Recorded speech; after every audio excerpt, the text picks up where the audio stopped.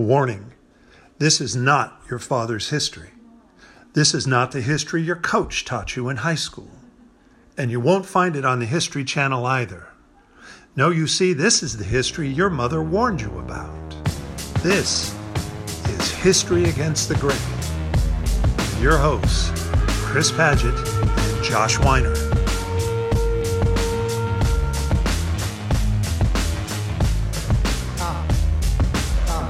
We don't believe you, because we the people. Episode 19, Yosemite. History Against the Grain is back after a week-long absence. I hope you guys survived that absence well. As you know, as I talked about last time, I was down in my underground bunker. I figured that with things going the way they were, that if I took my family down for 8 or 9 days, by the time I got out, things would be better. I haven't checked the news, Chris. Are things better? It's hard to know where to start. The pandemic is over.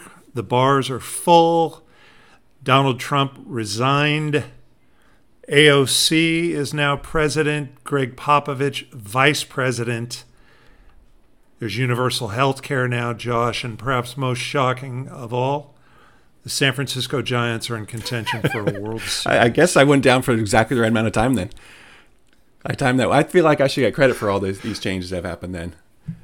And I'm not going to check the news. I'm not going to check your arguments there. I'm just going to assume that everything you just said was true. You know, I'm glad you came back. You did your your trip through the desert, as it were, you and the fam, and I know you saw a lot of spectacular things. I'm happy you returned now back through the veil to the land of milk and honey. Yeah, I mean, it really is. I'm thinking of, pioneer times, your favorite part of history, westward expansion, right?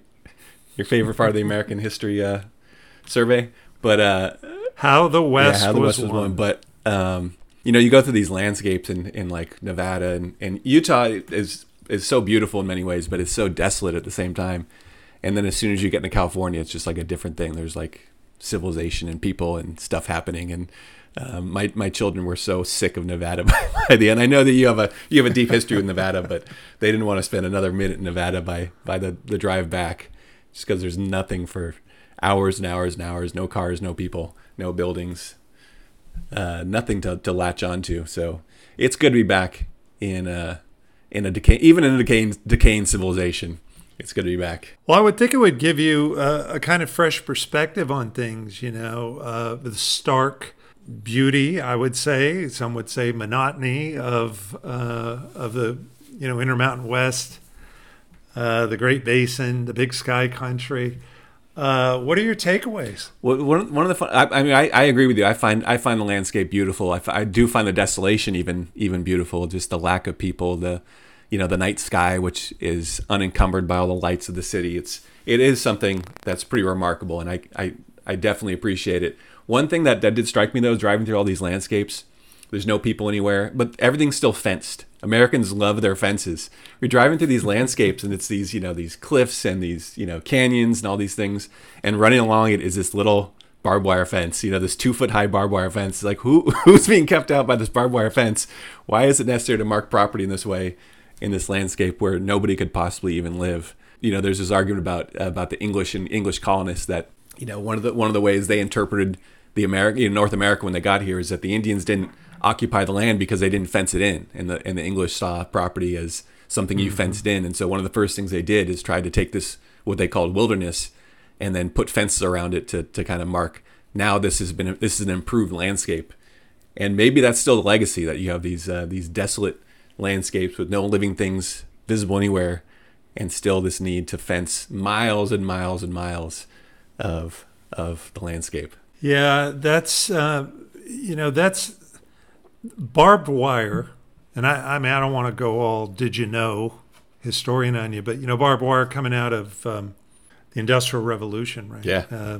Cleveland, if I remember, I think it was Glidden, guy who was probably more famous for paint, was also the sort of titular inventor of barbed wire. But you can make a really nice argument that more than all the vaunted ideals, and this is something we're going to talk a lot about today in this episode, the ideals of the American story, the sort of manifest destiny story of the American West, rugged individualism, sturdy pioneer spirit, Heck, even the Winchester repeating rifle. That really of all the tools that Anglo people brought to the West, that was most effective at consolidating, the authority and the sovereignty of the United States over the vast stretches, of the West was barbed wire. Yeah. I mean, taking these massive spaces, and that's the thing, the other thing you notice is just this land is so large. There's entire countries in Europe that, that are smaller than what you can just see from the window of your car at times. But like I was saying, it's still, it's not absent of human works at all, even though it seems so desolate. And that's absolutely is an effect of that barbed wire. Yeah, the environmental historian William Cronin calls that second nature. That is those things you see out in what would otherwise appear to be a kind of untouched landscape really is itself been to some extent, re-engineered, right? Mm-hmm. And so you see the evidences of that, like something like fence posts and telephone poles and, any number, list of additions or add-ons or adaptations to the environment. And Josh, you might be interested to know that, when I was coming up through the ranks of grammar school, that, we would sing patriotic songs. And I'm talking the second, third, fourth grade. We'd take a break from, learning about the solar system or something and sing songs. And we would sing the armed services songs, so like the Marine Corps hymn. Yeah, I still know all those. Because Anchors Away, I think, was the Navy one. But one of the songs that would slip in there, and now, as an adult and as a historian, I can appreciate the irony of this, was Woody Guthrie's "This Land Is Your Land." We must have the same music teacher in elementary school. Did you sing those? Yeah, these are exact songs we did too. Okay, California Public Education System. And, the story behind that is, that he had read... that Woody Guthrie had become angry at the popularity of Irving Berlin's God Bless America, which Berlin actually, if memory serves, I think he had first written it during World War I, but it became popular again as this sort of anthem, even in the Depression and certainly in World War II. And that really irked, Woody, who was, sort of the people's singer, troubadour, kind of lefty, singer radical type, and so he writes, "This Land Is Your Land" is a protest song, in effect, a response to God Bless America by Irving Berlin, which is one of the classic songs of American exceptionalism, a theme of our program today. And all right, so the point is, he writes a song, but one of the verses that never gets sung, I mean, you get these sort of rhapsodic verses about the beauty of the landscape and whatnot. And, you can do a whole deep dive into how Native American people, understand Woody Guthrie's "This Land Is Your Land." But anyway, it was meant to be a kind of populist ode to the free availability of the open spaces to anyone, and yet at the very end, one of the last verses, and it's hard to find, you can get off of, iTunes Music or something, one that Arlo Guthrie, his son, did, where they kind of mashed up Woody's original with Arlo, because he brought in the last verse, which was usually cut off, and it has the singer looking at a private property or no trespassing sign, on one of these fences somewhere out in the, in the great, West, and the singer says on one side it said private property, and on the other side that sign didn't say nothing. Right. And so that was Woody Guthrie's sort of, rejoinder protest. Yeah, rejoinder to to the claims of property, and to the enclosing, especially of these spaces, these large Western spaces. So yeah, a protest song that makes its way into your elementary school song curriculum, where it's pretty much repurposed as a kind of patriotic song. How galling is it that we have a national anthem written by a racist lawyer, right? When you could make the case that one of the greatest strengths of America, if you want to talk about American exceptionalism, our history of songwriting, our history of music, is, to me, the most exceptional thing. And yet, this amazing history of all this music and songwriting. We've got a national anthem written by a racist lawyer instead of, for instance, Woody Guthrie or any of the many others brilliant songwriters we've had over the past century and a half or however long you want to go back. We got to change that, right? Yeah, we do. Because I'm sensing you don't necessarily think that's a coincidence. What, that our racist lawyer is the one who wrote our national anthem? Yeah, because, as we're going to talk about today, I mean, there is a thread here, right? As we talk about American exceptionalism, you're going to come back in the last segment to talk about how power takes care of itself. And it's pretty easy to define in a system such as ours, power as involving, property relations and private claims of private property and fencing in, vast spaces of the West and that sort of thing. And, who are ultimately the great sort of guardians of, legal guardians of private property, but lawyers. And so the fact that we have one, which in Francis Scott Key's day, included also human property, right? Slavery. Yeah. That it would be in a system dedicated to property, it would be befitting to have a national anthem penned by a lawyer. This is why I like recording with you, because I make these throwaway lines and you actually put some import behind them. So hey, I'm listening. I appreciate that. Yeah. That's exactly what I meant. Yes, that's what I meant to say. Yes. That's exactly the point I was trying to make. Thank you for clarifying. It does lead us into, I think, a fruitful discussion as we move now, from our intro into what is we'll call the marrow of episode 19. When all the world took fall apart, do you wanna disappear?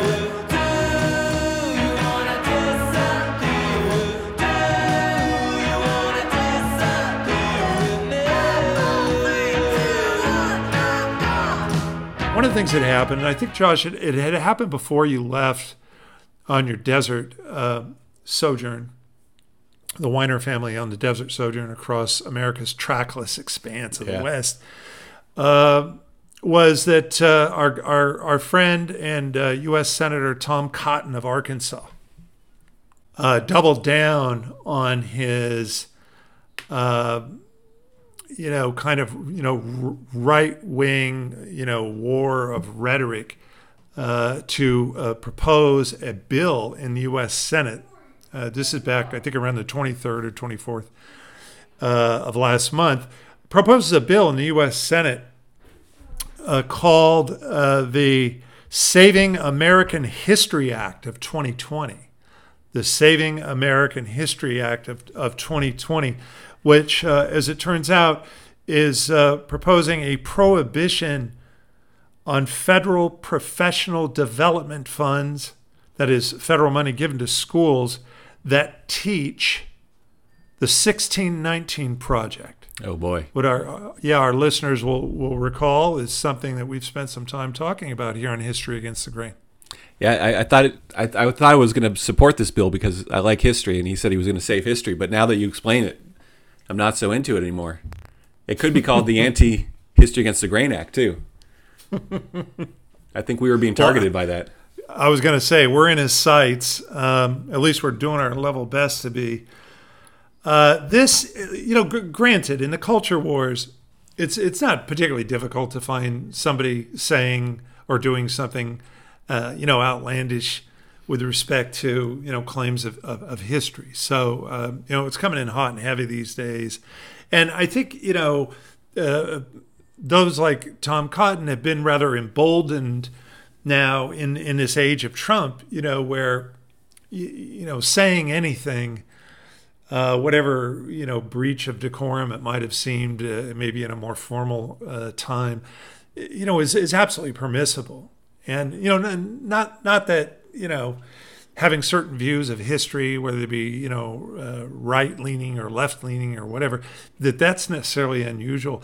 But just the utter, I guess what I would call, temerity, of United States Senator, proposing to censor, or as the more popular saying goes these days, to cancel, right? An inquiry into the past involving slavery. is, I give Senator Tom Cotton high marks, just for, his complete lack of shame. How's that? Yeah, he's got gall, unmitigated gall. I love the go. term unmitigated gall because you really don't use the word unmitigated that often unless it comes before the word gall. But yeah, he's got unmitigated gall to do this. Especially what's so ironic is that when he put that or he wrote that op-ed in the New York Times, it led to the firing of, I think it's James Bennett, the editorial page editor. And that became one of the arguments against what's so-called cancel culture, is that, we can't have a free discussion of ideas because if anybody says something unpopular, then all this stuff happens. And now you have Tom Cotton, I almost called him James Cotton.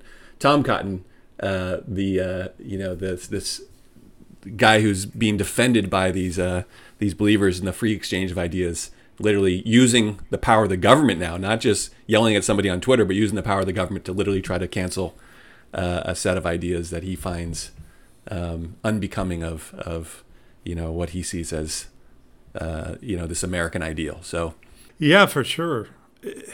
The reason why it's unmitigated gall versus, I guess, mitigated gall, which would be, a lesser form of gall, is that it's rife with contradictions, as you point out. Typically the Republicans are, as President Reagan, said, Ronald Reagan said, government isn't the solution to the problem. Government is the problem, right, unless you're trying to control history curriculum, yeah, apparently, or, for that matter, sending stormtroops into Portland or any other of 100 things we've seen, in this regime. It's worth taking a moment, I suppose, to look at some of the language. I bothered to look it up, the bill itself.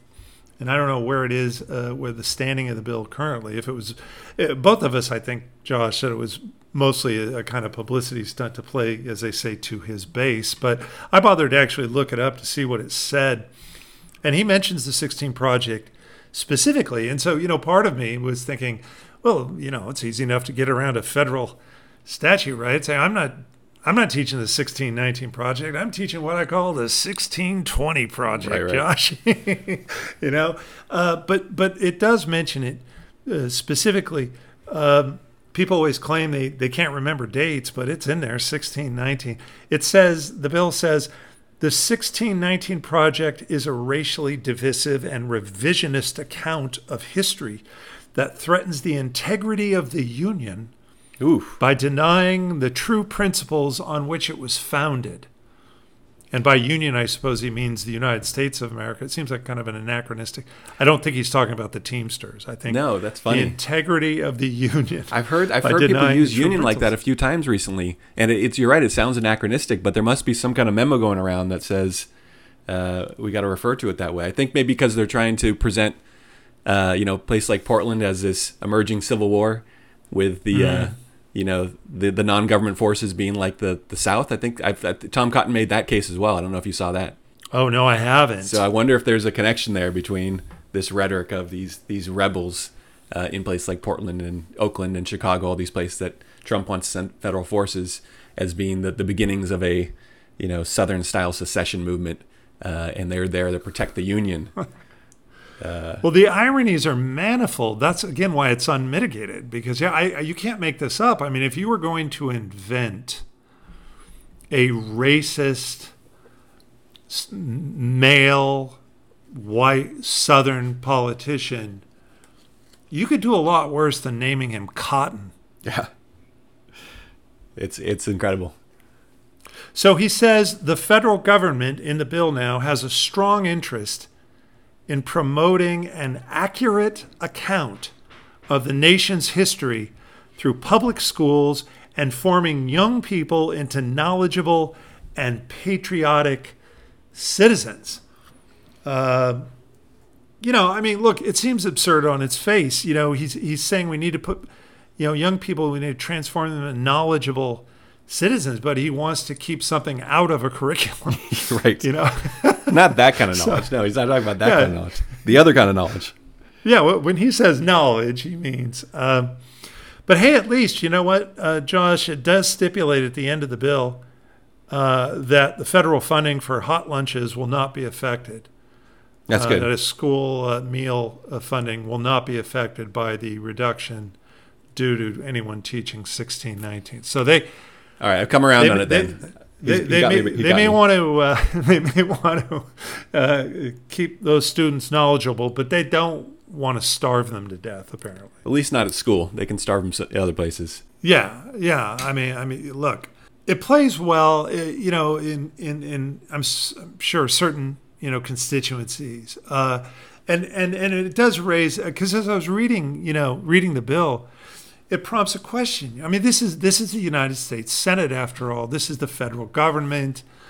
You know, it gets into those issues of sovereignty we've been talking about and claims of power on other episodes, and it really made me wonder, you know, as a kind of instrumentality of power, you know, not to say that the bill will pass or become law, but even the proposal of it, you know, it speaks to the importance, on some level, political, certainly, of a narrative about power. You know, in other words, this is what America is. This is who, because, you know, slavery was about power too, but it's now being reframed, I guess, in Cotton's, you know, memo here to the world about what American power really represents, and so, you know, to invoke the power of the federal government to control the narrative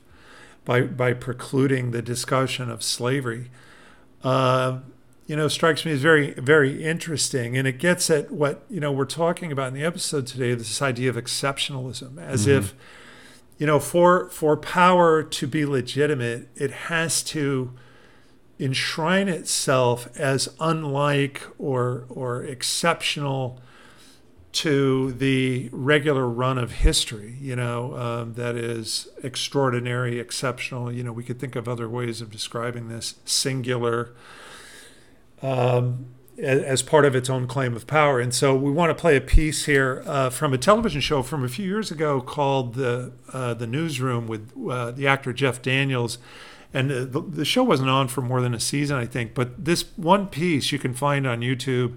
It became pretty well known for a while, where the character Jeff Daniels plays as a kind of, you know, sort of cynical, seen it all, you know, kind of, you know, reporter, is asked by an audience member. He's doing a panel presentation with some others, and they're kind of goading him, you know, because they know he says outrageous things. He's kind of a, you know, cranky, curmudgeonly guy, and they're trying to goad him, and he won't take the bait until finally a young woman stands up in the audience and says, "Well, would you like to address the question of why America is the greatest country in the world?"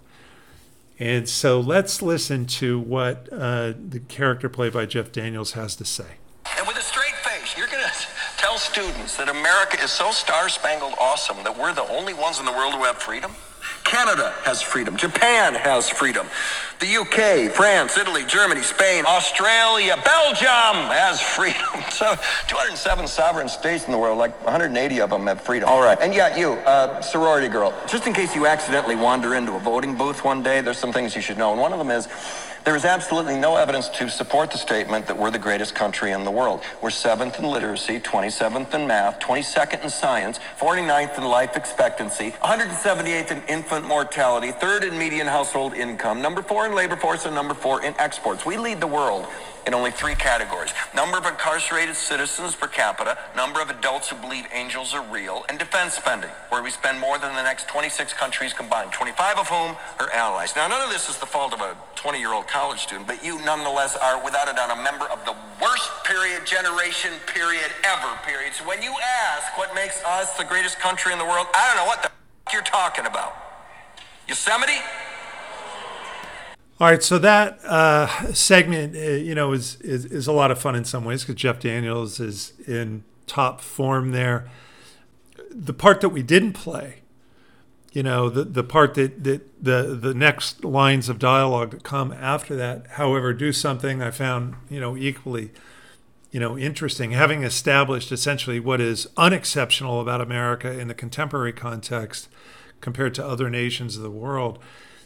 Jeff Daniels goes on then to say that, but we once were, that there was a time in the past which America really truly was exceptional. And he goes to that kind of familiar toolkit of American ideals, democracy, selflessness, hard work, et cetera, et cetera. And I think that's interesting, Josh, because even for what was supposed to be a kind of edgy bit about how the American star had fallen, there's still a fundamental, belief that it's, maybe temporary, and that it can be redeemed, and that the original, ideal of American exceptionalism could itself be somehow redeemed. And I find this so interesting because when Americans talk that way, they sort of assume, I guess, that, the reason we call it exceptional is that America is unique in this regard historically, that is the champion of these values, sort of stands alone in history. But you sent me a very interesting quote by Ann Stoler, a book we've both been looking at on sort of the history of American imperialism. And Stoler writes, "Global events have placed empires under new scrutiny, helping to remind us that exceptionalism is a shared self-description of imperial forms, and that every empire imagines itself an exception." Yeah, absolutely. Because if you weren't exceptional, then why do you get to control this land, right? That there's got to be some argument for why this particular polity, this particular state, this particular group of people should dominate such a large swath of the Earth's surface. And if you can't make the case for your own exceptionality, then it ends up being this kind of hollow claim to land. So yeah, every empire has believed that it was the greatest paragon of whatever they were making the case for. Thinking back to Tom Cotton and his argument about 1619, what he's doing is itself not very exceptional either. I mean, you look at just the entire idea of the nation and the emergence of nationalism in the 19th century. One of the big things that happens then is that the nation comes to control its own idea of history, right? That there's a very real case that the professional study of history emerges along with the emergence of the idea of nationalism. And I don't remember if we've talked about this before or not, but the job of the historian, of the professional historian, is to tell the story of the nation in a way that makes the nation seem exceptional in one way or another. And even in the contemporary world, it's not that exceptional for a politician to want to control the narrative in the way that Tom Cotton is suggesting. Just to give two examples, in Japan, this has been this kind of back and forth, but I believe currently now it is very difficult to get into Japanese history textbooks any mention of Japanese atrocities in World War II, that's been kind of whitewashed away. The Japanese have at various points apologized and tried to make some amends for what happened in World War II, and other times have gone back on those apologies and suggested that those atrocities were were exaggerated, or they didn't happen the way that they people said they happened, or whatever the case. In modern day Turkey, mentions of the Armenian genocide are also very hard to get into the public sphere. Certainly not in textbooks, but they're even hard to talk about, in public in any way. Now, it's one thing to say these other countries are doing that. We'd like to think the United States, again, in this narrative of exceptionality, that we shouldn't do that. We should have this free and open exchange of ideas. And yet, it's always been the case that American history and the study of American history has been a very narrow study. It's been focused on very particular things, and very important parts of the narrative have long been left out, even before Tom Cotton came along to try to pass his, what is it called, the 1619 Act, or the anti-1619 Act? It might as well be. Yeah. Yeah, it's part of what you're talking about there is this idea that, nations and empires require a usable past, right? A past that can do the work of sovereignty. In other words, to reinforce the claims of sovereignty, whether it be a system of government or laws or property or what have you, that these otherwise arbitrary claims, of one particular class of, say, propertied interests versus a class without property interests, that somehow those claims of that property class are valid. Right. In other words, the reason why you can't jump over my fence, we're out in the middle of the Great Basin of Nevada, in what would seemingly be a commons, if there ever was one, a landscape of common attachment to anybody who happens to venture there, is nevertheless fenced off. And the reason you can't just jump over that fence and set up your tent, which I think is what you guys did. You did some gonzo camping, didn't you? It was on federal land. It was legal. I don't want to be. I don't want to get arrested based on things said in this podcast. No, it was perfectly legal. Federal camping. We didn't even see the Bundys out there trying to protect their right to graze on that federal land. Well, and they buy into that as cattle ranchers and as property owners, and the reason why those claims are somehow valid, why you didn't just throw caution to the wind and presume to camp wherever you wanted to, is that in some sense that story of sovereignty, that history, even of exceptionalism, and how exceptional are American ideals and relations, that it does its job. That is, that usable past does its job because it keeps you from trespassing, let's say, or something like that. And you're going to talk in the last segment today a bit more about that, about how power, how these narratives of a national past, an exceptional past, really, when you just peel back a couple of layers, are really pretty much, bald-faced, claims for power, Right. Or some, claims of sovereignty or something, although they get dressed up in romantic and patriotic and other sort of garb. So here's what I propose for my piece today, is thinking about what Tom Cotton said about 1619. Let me Shakespeare said what's in a name. Well, I want to say what's in a date. 1619 versus what, Tom Cotton? Traditionally, when we teach U.S. history, we take a date like maybe 1619? No, 1620. That's the year Plymouth Rock. Mm-hmm. The Pilgrims arrive, or maybe the traditional first of English colonization is Jamestown, right? Jamestown, Right. Virginia, 1607. So let's say what's in a date, 1619 versus 1607.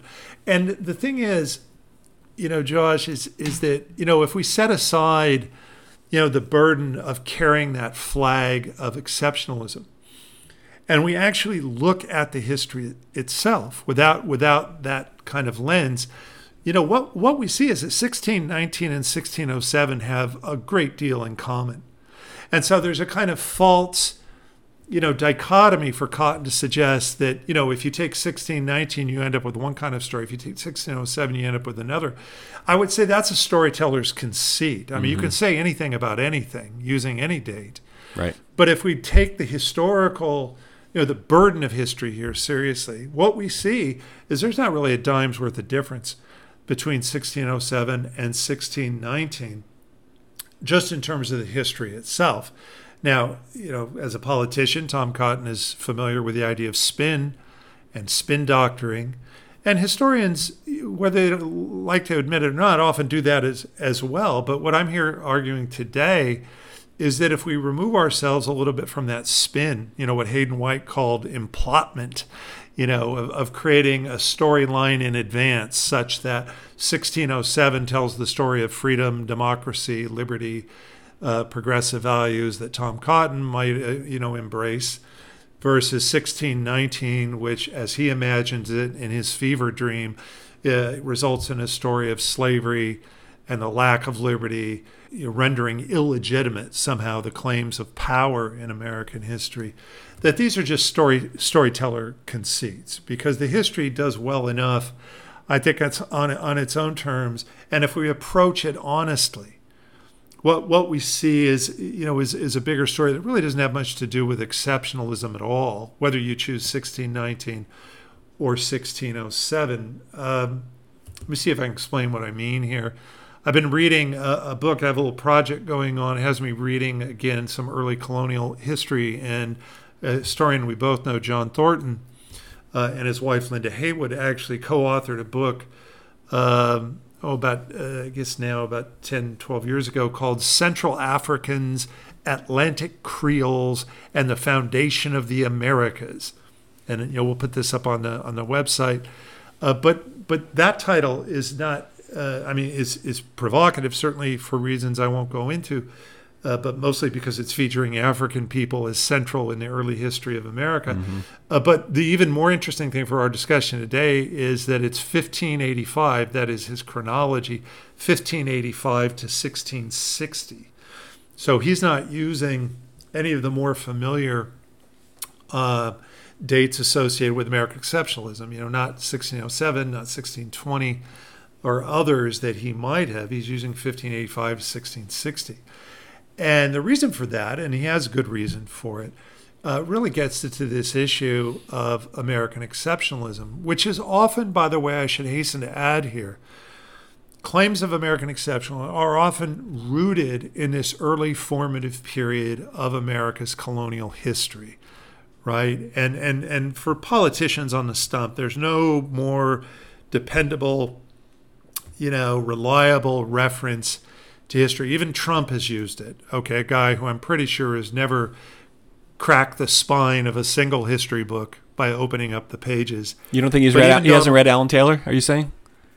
I'm not sure that he has, or any sort of book. But okay, even his own ghostwritten book that he likes to flaunt, The Art of the Deal. But no, seriously, I mean, in a political sort of speech-making world, there's no more reliable reference than to what was reputedly said by John Winthrop, the leader of the Puritan colony of New England, known as Massachusetts Bay, back in the early 1600s, 1630, in fact, when the Puritans arrived in that, epochal moment that becomes then the sort of mainstay of the American exceptionalism story, that the Puritans would be, said John Winthrop, a city upon a hill. The city upon a hill, Josh. You probably heard that phrase before, huh? Yeah, sometimes shining city on the hill. Sometimes is that? That was Ronald Reagan. That was Ronald Reagan. Okay, yeah. Yeah, he added the shining. I'm guessing he's not thinking the Stephen King Shining City Probably upon a not. hill. No. I couldn't help it. I'm sorry. Yeah. Episode 19. We were a little delirious, Yeah. friends. The shining city upon a hill. No, Winthrop just said a city upon a hill, and he meant it as a good Calvinist, sort of stern Calvinist. He meant it almost in a kind of threatening way, that if we shall deal falsely with our God, as he said in that sermon, a model of Christian charity, as it was known, that the world would ridicule the Puritans. That's what he meant by being a city upon a hill. It wasn't seen as a boast, but it has been repurposed as that in countless political speeches in this sort of enshrined version of American exceptionalism, that from the beginning we were a city upon a hill. We were separate from, apart from, and rather singular in our specialness, you might say. But the funny thing is, and here's what I want to try to draw, is when you look at all this, as John Thornton has done in his book, Thornton and Linda Haywood, that what you find is a bigger picture, not surprisingly. But when we take that kind of micro focus, and I'm going to suggest that's what American exceptionalism really depends on ultimately, is a kind of micro focus, a kind of closely bounded parochial understanding of these things. It's easy enough to say they're unique because, let's face it, if that's all you're looking at, you don't really have a larger frame of reference to compare it to, right? Yeah, that's absolutely right. Yeah.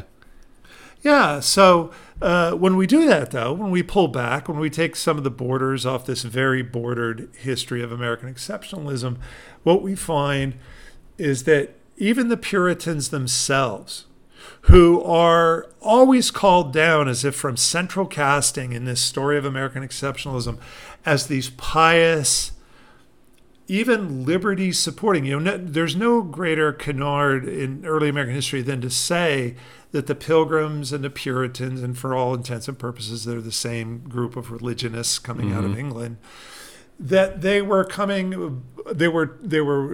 moving away from religious persecution in order to establish what here in the New World? Yeah, religious freedom, as I always say. Religious freedom. Yeah, as I always say. Go.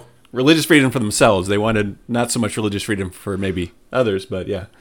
their own religious Well, freedom. wait a minute now. Tom Cotton is not going to like that, Josh. So I'm going to ask you to be careful. I'll text him later and apologize. Well, yeah, no, it's true. I mean, for years and years, one of my, as teachers, we have our shtick, one of my go-to lines is always, persecuted for their religious beliefs. They came here to establish religious freedom. That would be no and no. Right. Neither of those are true. But this becomes a pillar then of that usable past, of American exceptionalism. And it tends to then discourage any other more careful consideration, especially now that Tom Cotton's got the feds down on you for doing it. But, Ephraim Zimbalist Jr. is going to come pounding through the door of my classroom. Those of you who remember the FBI popular television show starring Ephraim Zimbalist Jr. That's a reference an I don't FBI know. agent. You lost me on that one. You got to post That's something when on you the can still on the have website FBI for that. agents in a heroic role. So what Thornton explains in this book is that even the Puritans were part of an effort now in early imperial England, during the reign first of Queen Elizabeth and then her successor, King James. That from this period, roughly, and it goes back a bit farther, 1560s, certainly, but by the 1570s and 80s, that you have England pretty much determined to get in on the share of spoils now to be found in the Western Hemisphere, right? The Spanish and the Portuguese had for almost a century by that point demonstrated the lucrative, profitable nature of New World empire. It made Spain arguably the richest nation, certainly of Europe, the most powerful nation of Europe, if not globally, now in this age of New World empires. And so, England and along with the Dutch, by the way, and that's the other point that Thornton makes, virtually everything they're doing, Josh, they're doing together. So if we're supposed to be exceptional, how come we got a partner? Mm-hmm. Right. And we don't, and it's one of those hidden in plain sight things, because we know that, for example, even in the original 13 colonies, New York wasn't New York originally. With all due apologies to Frank Sinatra, New York. New York was what? New York was New Amsterdam, which doesn't work in a song Amsterdam. as well. Too many syllables. That's harder to sing, right? So you got to change it. Exceptionalism and the songs we sing often go together, and so the Dutch had established a colony that would later become, not until the 1660s, later become New York under English governance. And so it's right there. I mean, it wasn't a purely English project. It was two countries that weren't as of yet wealthy enough to contest Spain on its own terms, but who, if they weren't wealthy enough, certainly they were ambitious enough to do so. And what Thornton describes is a program now, an imperial program, by two relatively undervalued countries, one of them a small island nation, England, hoping to get in with the big players in the Western Hemisphere in the imperial game, which would have been Spain and to somewhat lesser extent the Portuguese. But it was the Portuguese that, remember, monopolized what we call the slave trade. And so a lot of the value of those New World colonies came through the buying and selling of enslaved labor. And that's something that the English and the Dutch are very interested in getting to as well. Keep that in mind as we think about 1619 now. So what Thornton describes then is a strategy by two relatively undervalued countries who didn't have their own navies as of yet, that is, royal navies. And so they went to their wealthiest, most deep pocket citizens to basically help finance what would become a program of what they called in a privateering. Privateering. Would you like to chime in on what privateering was? Private property is good, right? So that's got to be good too. Yeah, we'd be otherwise tempted to call it piracy. We Right. don't want to associate capitalism with piracy, Different do P we? word. Yeah, it's a different word. But privateering really becomes the basis then of what will be the foundations of a capitalist economy involving, the New World empires. But before I get there, I'm getting ahead of myself, because now all you have are a few ships here and there outfitted by, private interests who gain royal permission of one form or another, given a license or a patent, as they called them, or a letter of marque, which was essentially just a letter written by somebody with property back home who said that you, the privateer, were sailing under the auspices of that home authority, to the extent that that amounted to something, right? It's what separated you from mere piracy, because the job of privateers was to raid and attack Spanish and Portuguese ships. Most ideally, they would be treasure galleons. But and I think you have a story, right, of one of the first things the Dutch realized when they attacked one of the Portuguese ships was it wasn't full of gold. What was it carrying? Yeah, there's a story. It must be early in the 17th century. The Dutch, as they were trying to free themselves from the Spanish yoke, as they would say, began this process of naval building and what we would call piracy. But they took a Portuguese ship expecting to find the kind of wealth you would find on a ship like that, and instead they found a bunch of people, and they had no idea what to do with them, so they just took them to the nearest island and dropped them off. And it turns out what they had done is raided a slave ship. But at that point, they weren't aware enough of the value of slaves in slavery. They didn't have a plantation complex to bring them to. And so literally just were disappointed that they had found human cargo instead of actual cargo and just dropped them at the nearest island, which would have been, I assume, a surprise for the enslaved people to just be dropped off in a foreign land like that. But only later on did they understand, oh, this is something of value that we should be trying to exploit. And then they did become involved in the slave trade as much as they could later on. Yeah, and it really does become a basis then, a kind of fundamental business model, doesn't it? Yeah. For both the English and the Dutch, who will aspire not only to just raiding Spanish or say Portuguese slave ships or Spanish plantations along the coast or something. That's what makes Francis Drake famous, by the way, in American history, where he's depicted.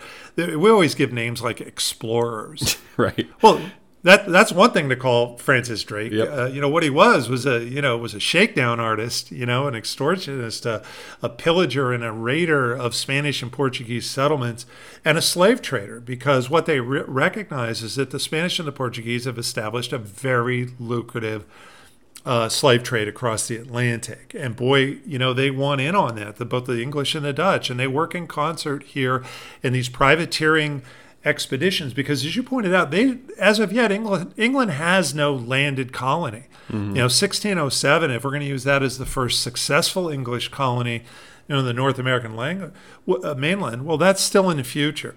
So what they realize is they're very good at sending out these privateers. The more colorful name for men like Francis Drake were sea dogs, right? Sea dogs. And Walter Raleigh, John Hawkins, there's a roll call of these guys. In fact, the guy who eventually will bring those enslaved people to Virginia in 1619 was one of the sea dogs. So my point is that they're creating a system of raid and trade, of thievery on the high seas, of selling or fencing, we might say, stolen merchandise. For some of these Africans, they're thrice stolen by that point, right? They've been stolen by slavers in Africa. They've been stolen again to Portuguese slavers in the Atlantic. And, before they're ever even arriving at their final destination, they're getting stolen yet again by English and Dutch privateers, and it's successful. Let's give them credit, Josh. It's so successful. One estimate that Thornton comes up with is that by 1600, privateering and the proceeds from stolen goods, including slaves, amounts to something like 10% of England's gross domestic product. That's crazy. Yeah. And so clearly, this incentive by Queen Elizabeth and later King James is to create revenue streams, through propertied interests in the New World. And let's not forget that, because what we often do in the story of exceptionalism as we get to a colony like John Winthrop's Massachusetts Bay, as we've already said, is to enshrine that story as the meaning of that story as of freedom, of religious freedom, of common folk. But what we're saying is that this imperial project had very little to do with those themes. Right. Had everything to do with revenue, and revenue now via a system of privateering, of essentially of commissioned piracy. And in fact, they were so successful at it, the English and the Dutch, they realized pretty quickly that they were going to need land bases, a base of operations in the New World, several actually, because look, if you stole, gold or silver or you'd probably hightail it back to England. But if you stole enslaved people or other kinds of goods and commodities, that were germane to the New World, you didn't want to go back to England with those things. They So had what no were you going value, to do? right? Were you going to turn around and sell it to the people you just stole it from? And the answer is yes. By the way, both the Dutch and the Yeah. English will sell stolen goods back to the Portuguese and the Spanish when they could get away with it. But obviously the Spanish were not happy about this. You get the whole confrontation known as the Spanish Armada in 1588, which I don't know about you, but that's always sort of framed in this exceptional terms as England fighting for its liberty against the evil Spanish. But Right. look, the Spanish were pissed off because they had been plundered by these English sea dogs, and so they were coming, to exact a certain amount of payback for that. All right, but as we know, the Armada is defeated, so that gives England now and the Dutch a kind of open, it's an open season now for the next decade and a half for privateering. But they realize they need landed bases, so to it's getting too lucrative to be done kind of half-assed, you might say, for one privateering ship or another to be sent out on their own authority. So what the tendency here is to do is to create a legal and sort of business model that would more efficiently take advantage of these opportunities for trade and plunder, and thievery. In other words, you got to get organized. And so what we see are these new forms of legal entities called joint stock companies, which limited the liability of those who were investing. It meant that you could invest to a certain amount, and if the company went broke, you weren't on the hook for the whole thing, right? Limited liability, as Asha was talking about a couple episodes ago. But limited liability now in pursuit of what? In pursuit of revenue streams, mostly through the raiding and plundering of Spanish and Portuguese colonies and ships. And for that, you need not only a new corporate form, but you need landed bases, because the idea was you couldn't just sail back to England. You needed a landed base to organize your plunder. And furthermore, you needed to grow food to feed your people. You needed an agricultural hinterland to do that.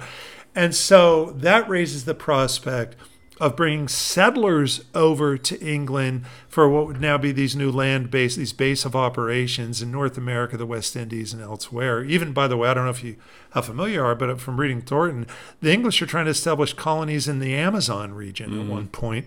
What is now Suriname, which was a Dutch colony, and a French Guyana. But anyway, so some out-of-the-way places where they could do their raiding, their pirating, hightail it back to their land base, have a secure supply of food, of agriculture, and maybe a settler population to kind of work it. And if not a settler population, then the other available labor supply would be obviously who? Enslaved people, right? Enslaved African people, yeah. So the people that you're stealing, from the Portuguese, you can put to work as enslaved laborers in these new base operation bases, to provide the basic laboring necessities to keep those bases going. Now, we don't call them bases, though, do they? What do we call them? Call them colonies. We call them colonies, and I'm being deliberate here, and using another word, calling something by its name, because colony has taken on in the telling of American, the exceptionalism of American history, as something valorous, as a Right. place where people sought freedom. But that's hard to figure when you say almost the entire reason for their being was to protect the plundered the pirates' booty, if you will, of these, raid and trade operations of the privateers. But it's the Virginia Company, then, this newly formed limited liability joint stock company that creates the Virginia colony. But guess what else? A similar, exactly similar colony called the New England Company is going to then create what we think of as the New England colonies, where the Puritans are going to go. And even though we tend to frame it as this business, in terms of American exceptionalism, this business of freedom and liberty and religious freedom, that sort of thing, both the New England establishment of colonies and the Chesapeake, the Virginia colony, not to mention many others, Bermuda, for example, Barbados. Remember, this was an English colonial system now, even though we try to separate it from those, that are being established for essentially the same reasons. In fact, Barbados, they'll double down and turn into a sugar colony, which will create undreamt of wealth for, the English who were desirous of these revenue streams. There's even one called Providence Island Colony off the coast of Nicaragua, where Puritans, and the reason they're Puritans because many of them are wealthy in England, far from being the persecuted, religious, sort of refugees. These are deep pocket investors in England who have, taken on the Protestant Reformation, have created their own Calvinist religious sort of community. And so they're financing these ventures, and Providence Island Colony off the coast of Nicaragua also attracts, just like Massachusetts does, Puritan settlers. But here's what my point is, I guess, Josh, is that instead of that narrative frame we usually use to explain these people and their reasons for being there, what John Thornton and Linda Hay would do is show us very clearly it was a material interest, and that material interest was not at all incompatible with the religious claims. In fact, it's really from those religious claims, those Calvinist religious claims, that the seedbed of American exceptionalism is sown. Because, they called them Puritans for a reason, right? They figured they were on the one true, correct, holy path that God had aligned for his chosen saints. And if you listen to the religious sermon, you get exceptionalism. But if, as Jerry Maguire said, you follow money, what you see is that their real reason, the real financial supportive reason for them being there is this other business. And it's a dirty business of thievery on the high seas, the taking of human cargo. Slavery becomes fundamental, obviously, to the Virginia colony because of the tobacco plantation, but also in New England because those pious Puritans are sending out ships. As Wendy Warren, the colonial historian that's written the most about this, says, New England, John Winthrop's plantations were just offshore. They were in Bermuda. They were in Barbados. Where you could grow sugar, where you could grow subtropical crops, which you couldn't and have do in slave New England. labor. Yeah. But underwriting the whole thing as a financial enterprise, sending the ships, and even sending now, remember that hinterland, that idea of food producing? Yeah. Sending wheat and codfish from New England to feed those enslaved populations on a place like Barbados. So there was close integration, close connection across a large area. But we miss all that when we put the border on it, call it American exceptionalism, and take only that parochial view. Right. What I'm thinking about right now is that, this idea of exceptionalism and this idea of these American colonies being these beacons of freedom. One of the things I point out, when I talk about this kind of an Atlantic economy that's being built is that if you want to look at the big, powers of kind of Western Hemisphere colonization, the Portuguese, the Spanish, the English, and the French, and the Dutch, they're all doing their own things, right? They all got their own ways of doing things. But one of the things I point out is that they're all ultimately after the same thing, right? Well, the methods might be different, but ultimately all those powers, what they're trying to do, their overwhelming desire was to turn colonies into wealth-producing entities whose proceeds would flow directly to the metropole, right? That's the goal. And if you're the Spanish, then you happen to, trip over your own feet and land in a silver mine, then you get to produce wealth by simply digging it out of the ground.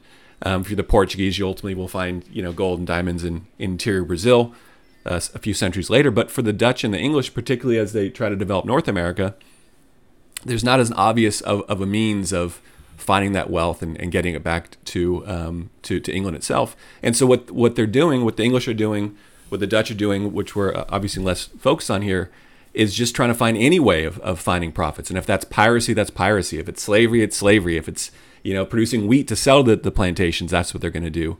But it's not that different than what the Spanish are doing. Or I'm sorry, the goal is not that different from what the Spanish are doing, which is ultimately just get some wealth, figure out how to get wealth out of that territory, and get it back to the place where people desire it, which is ultimately back home. Because that's how the Spanish crown and subsequently how the Dutch and even the English crown would build armies and navies that could then consolidate that wealth ambition, globally. Let me give you one more example, just because it gets so caught up in the idea of exceptionalism. Most people have probably heard of the Roanoke colony. Yeah. I'm guessing The mystery. but usually in what guise? We mystify it. Right. We the say disappearance. the lost colony of Roanoke, and that becomes the central narrative thrust of this early failed effort to create a colony before Jamestown. But here's what we usually don't say. The reason why Walter Raleigh and his deep pocket friends are investing in this island colony just off the coast of North Carolina called Roanoke is because Raleigh sees it as potentially a slave trading colony for the pirating, privateering, work that the Dutch and English were carrying out in the Caribbean. Right. When we think of Pirates of the Caribbean, we think of a kind of almost cartoonish, sort of swashbuckling, but really the original Pirates of the Caribbean were well-financed English and Dutch, and in many cases Puritan, trading concerns, Right. and so Roanoke doesn't work for a variety of reasons. And there are many others, by the way, that are tried and fail until they really become more adept organizationally at supplying these colonies. The reason for them, was, among other things, connecting to that West Indies, what's becoming an Atlantic world trading economy, incredibly lucrative. It's going to change world history. It's going to become, let's call things by their name. This is what we're really talking about here in these examples. Are the roots of capitalism. Would you agree?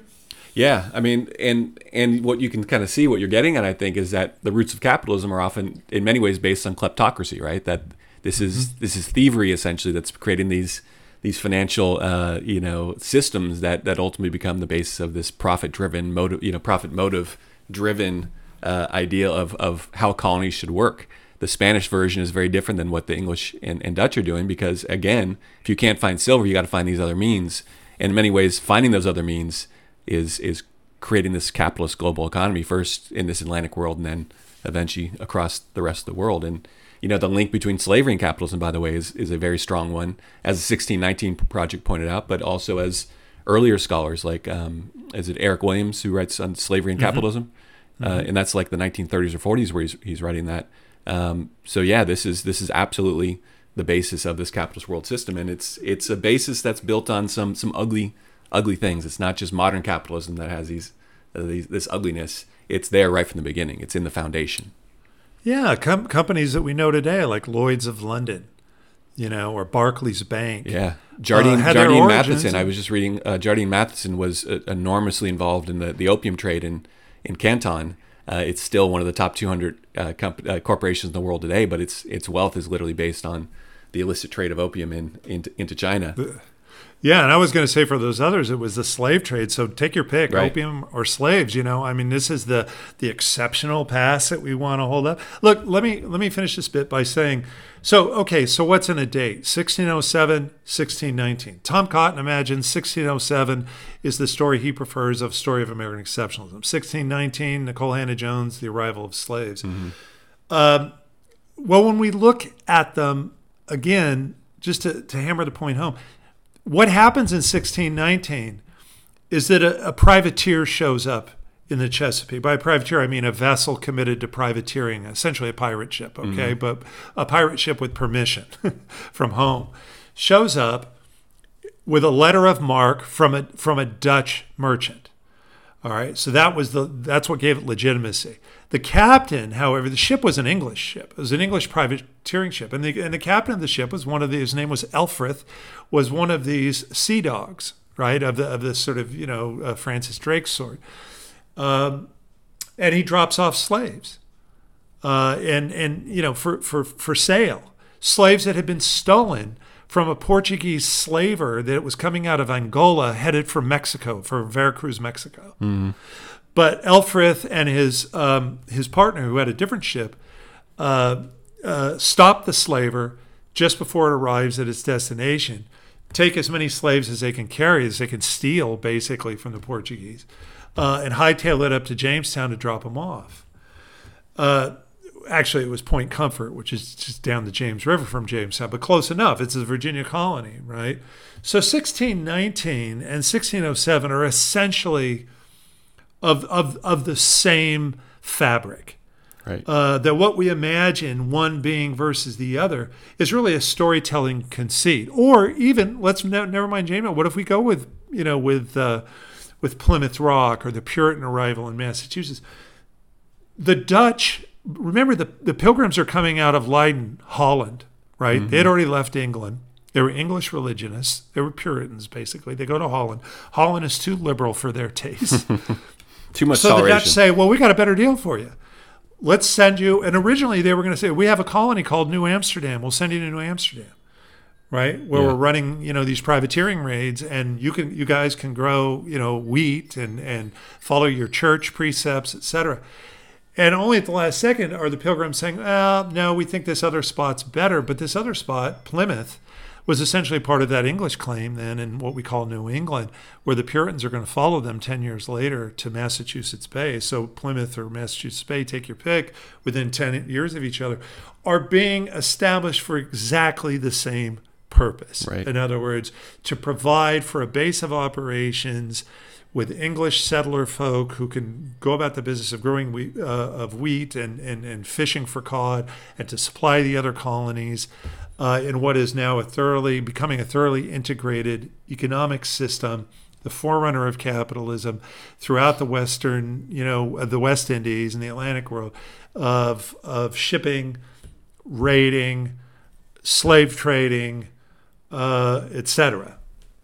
So what we really do with these, with these histories is we create a new storytelling conceit, and we call it, American exceptionalism. And we take a much more narrow, foreshortened view of some religious sermons that are being given, to imagine that the whole purpose of it, therefore, was, more valorous, noble, supportive of these ideals, that we like to enshrine, these ideals of freedom, liberty, etc.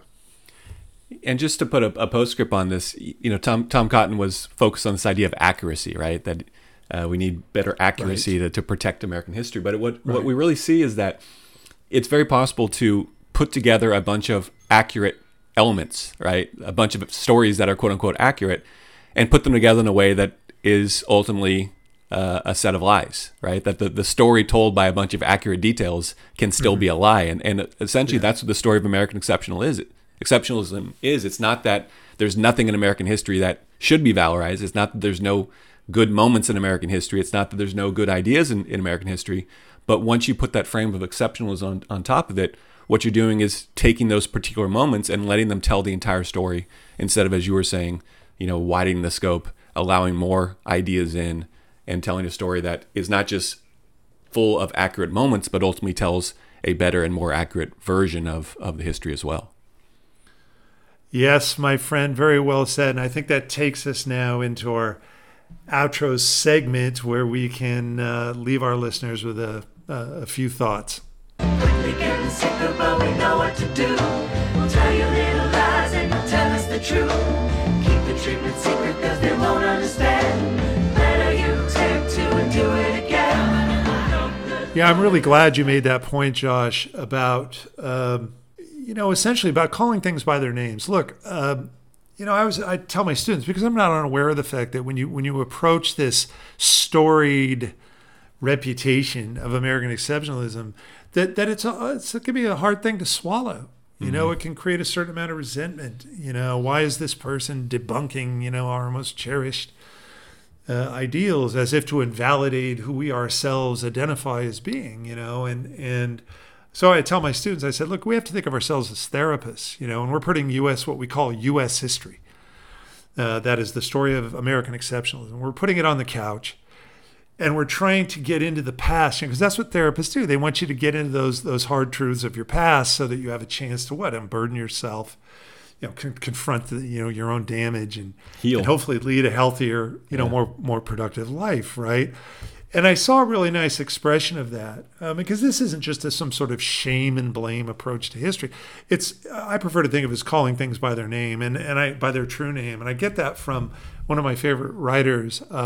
Rebecca Solnit, right, who writes often about history, though not exclusively about history, but one of her recent books is called Calling Things by Their Names. And she has a piece in there about the monuments battle, you know, the statues and the Confederate statues and all that stuff, and which in their own way speak to a strain of American exceptionalism. And what Solnit writes is, calling things by their true names cuts through the lies that excuse, buffer, muddle, disguise, avoid, or encourage inaction, encourage indifference and obliviousness. It's not all there is to changing the world, but it's a key step. And she writes, you know, when the subject is grim, I think of the act of naming as diagnosis. Though not all diagnosed diseases are curable, once you know what you're facing, you're better equipped to know what you can do about it. And, you know, Josh, as I've looked out the window, you know, of the history of now over the last several weeks of our podcast, and we've seen these very real confrontations, you know, of people on the wrong side of police brutality, on the wrong side of enforced poverty, you know, on the wrong side of injustice, that, you know, what you and I have come to again and again is that, you know, we need stories that make us well. We need stories that help us heal, not stories that keep us sick. And I think that's, you know, Solnit's point, you know, precisely. It's not to feel bad about something that we look at these, you know, rather more stark histories, and I would argue more accurate and truer histories, but rather we do so in order to understand, you know, this burden that we've been carrying as a nation all these years without acknowledging it, you know, and that the dysfunction that is sown, the neuroses that is sown, is what we see when we look out, you know, side the window. So yeah, not shame and blame, but, you know, finding an avenue for health and healing and honesty. What do you think? Yeah, and you know, one of the things that kind of brings up for me is that we're really good at diagnosing other societies a lot. I mean, I think you see this when you teach particularly world history, is that students like to look at other countries as particularly, or societies as they're in these decline phases and say, well, why didn't they do this? Why didn't they do that? But it's not as easy when you're living in the moment. And I think we see that in our current moment where, you know, decay is all around us. Decline is all around us. Maybe the solutions should be obvious, but as long as there's a power structure in place that's still benefiting from the system as it is, it's really hard to get beyond the diagnosis. It's really hard to diagnose, first of all, in many ways, but it's really hard to fix things as long as enough people are still benefiting from the system as it is. And that's what's true in 19th century China, where, you know, students love to point out all the things the Chinese should have done in the 19th century to fix their decline. It was true in, you know, late 18th century, early 19th century Ottoman Empire, you know, which again, people love to diagnose and say what they should have done right. But it's much harder to do when you're living in that society and the structure's in place, and there's people who are dedicated to keeping that structure in place. We can diagnose, we can say what the problems are, but until we get enough people to realize that the system is not working for what it's supposed to work for, that it's serving only those in power, it's hard to get real change to happen. So diagnose, certainly, but then we also got to convince enough people at the moment, in the now, as we like to say, that the diagnosis is terminal. Is that how we should say it? Well, you know, you used a great, when we were chatting before the broadcast, you used a great kind of metaphor. I thought you said, you look back at these examples, of a nation that's about to crash and burn or something, or an empire that's about to crash and burn. And, it's like you see them walking toward the cliff. Yeah. And they may even see the cliff. Right. But they keep walking nonetheless. They don't halt their advance. And so what's going to happen is almost certainty, right? They're going to go off the cliff.